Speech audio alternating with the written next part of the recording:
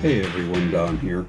Welcome to another episode of Friday Night Stripes. Uh, Typically do a review episode on Tuesdays during the season.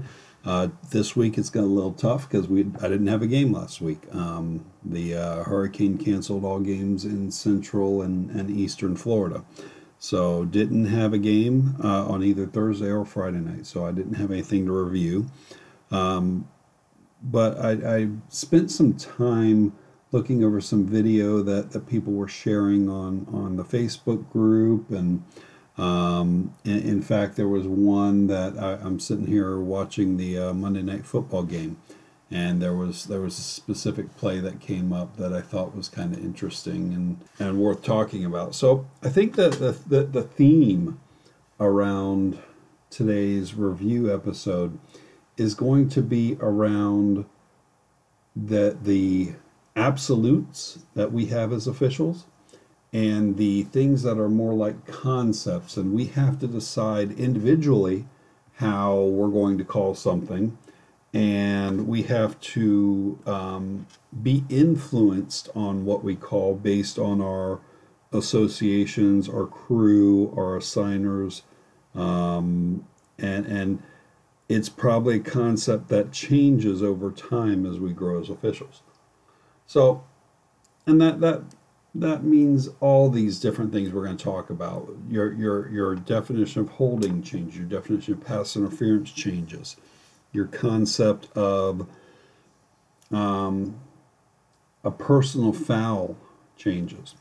So, what I wanted to get into first was I wanted to get into the concept around a personal foul, and I'm not talking about any personal foul really. I'm really talking about the ones where a defender is leading with a helmet. Now that's an interesting statement, that the defender is leading with a helmet, and it's hard for a defender not to lead with a helmet because it's on top of their head, and going in the forward motion of their body.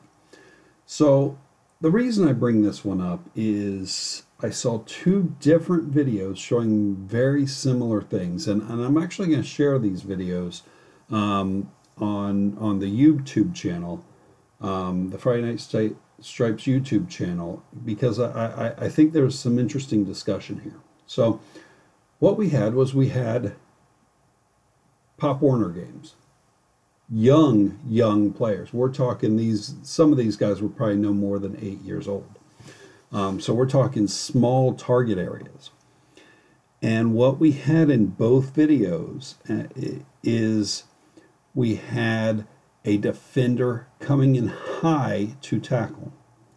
Videos being what they are, taken from cell phones, taken from cameras in the press box, taken from wherever they are. They're not the same quality that we get on TV. They're not 30 camera angles. So in most cases, we've only got one angle to look at, and it's grainy at that. So it's hard to tell.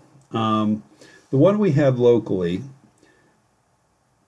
was put up on the local group by somebody on the crew, by the umpire on the crew, and he said that the hit wasn't in his area.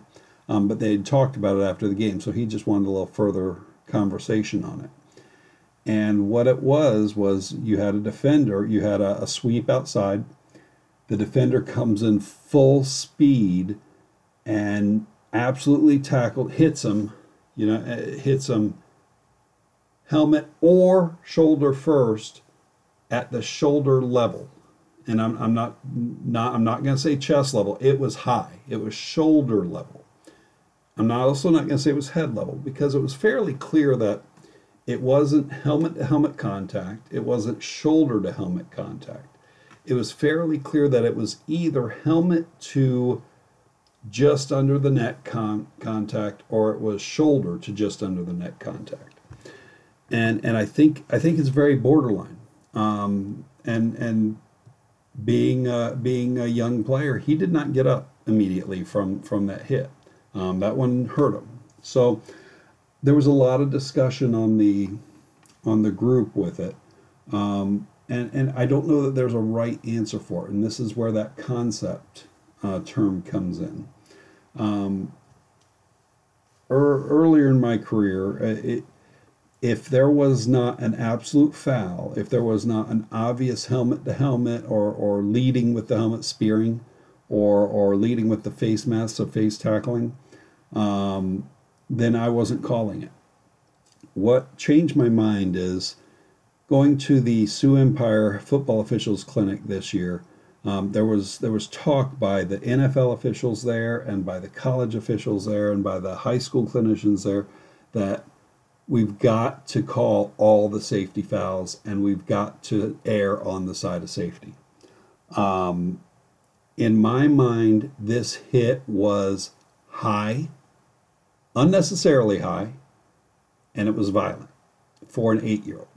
So, what we've got there, I thought, was we had a personal foul, and I could have called maybe spearing or face tackling, depending on if you think it was the helmet or the face mask. At the speed it came, hard to tell. The wing official on that game actually chimed in and said what he saw was he saw a shoulder tackle high. He thought that the helmets did not hit, and he was fairly certain that the helmets did not hit, but that the defender came in with his shoulder and blew up the runner high. That doesn't necessarily change my personal concept of what a personal foul is. My personal comment was that we were told that they want these safety fouls called because we are the ones who get to keep the game around. If we can't protect the 8-year-olds, then there aren't going to be 23-year-olds to go to the NFL 15 years later, because they'll get pulled out of the game by their parents, et cetera, et cetera. And I know that's not a stance that everybody believes in, and that's okay. It's a concept, but it also leads to inconsistency. So I don't really want to dig any more into this because it's hard to say without seeing the video. I am going to like I said, put this on the YouTube channel, on Friday Night Stripes YouTube channel. That's something I've started to do, as well as do some video reviews. So we're going to do that there as well. I'll put the link in the show notes. So if you search for Friday Night Stripes on YouTube, you'll come across the channel, and I've got one video on there about ineligible man downfield on forward passes. And I'm going to have a second on these two hits we're talking about. So I want to get back to the main discussion, which was around concept versus absolutes. That is a concept. What we just talked about is concepts. Where is your personal threshold for a personal foul? When does it become illegal? An absolute would be, is the runner inbounds or out of bounds? He either is or isn't. Whether you saw it or not is a different discussion. But he either touched the boundary line or he did not. It's an absolute. And we rely on our mechanics to make us get that right all the time. Another concept would be pass interference. What I call as pass interference is going to differ from what other people call as pass interference. Again, earlier in my career, I let a good amount go. But as I've grown as an official, I let less and less go on both sides of the ball. I called an offensive pass interference the other day. There was no concept involved here. This was easy, because the runner came out and absolutely blocked. He showed that he was blocking. So I didn't have a problem calling that one. But I've gotten to where if both players are playing the ball, then I'm going to allow some hand fighting. If I see a defender turn a receiver, if I see the receiver actually his shoulders turn a bit based on what the defender is doing to him, then I'm going to throw it.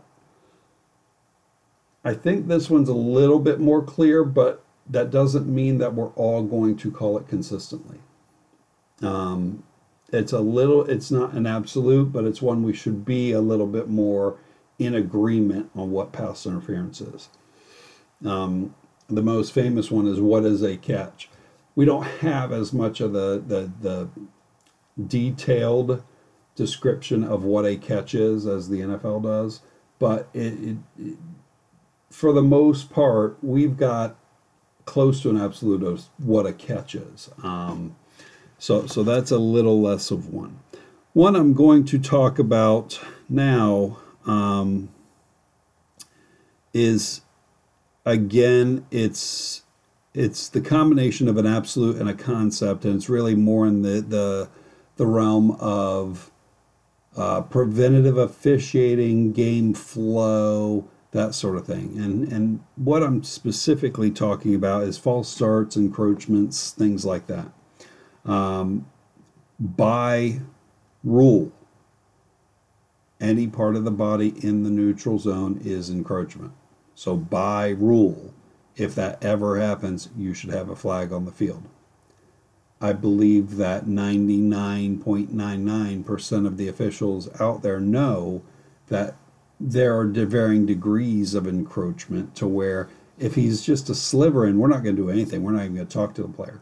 If he's got a little bit of his helmet in, then I'm going to try and track him down before the next play and say, hey, back up. Or if I'm on that sideline, I'll tell the coaches to back him up. Receivers with their feet with a foot in the neutral zone. And that's why I've gotten to where I will move into the backfield by half a step to get them to set up a little bit further back, and that's helped.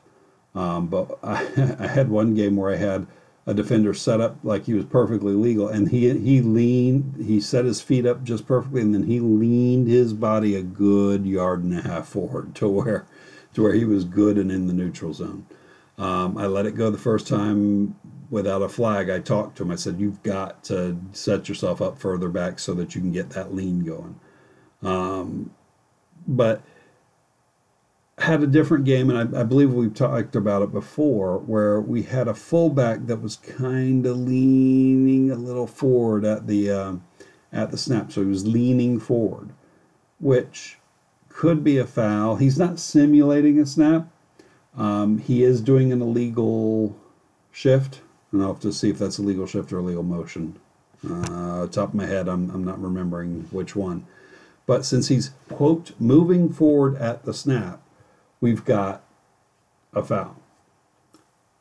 I did not see to where he had actually gained any advantage on those leans. You could argue he was helping to get his momentum going forward. It was so slight that I find that argument hard to accept.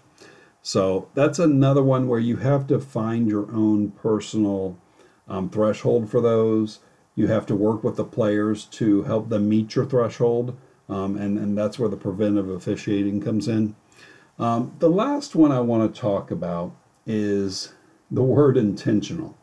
I've heard it said many a times that it's not our job to read the minds of the players. However, the word intentional is mentioned in the rule book 25 times. We can't judge intent without reading their minds.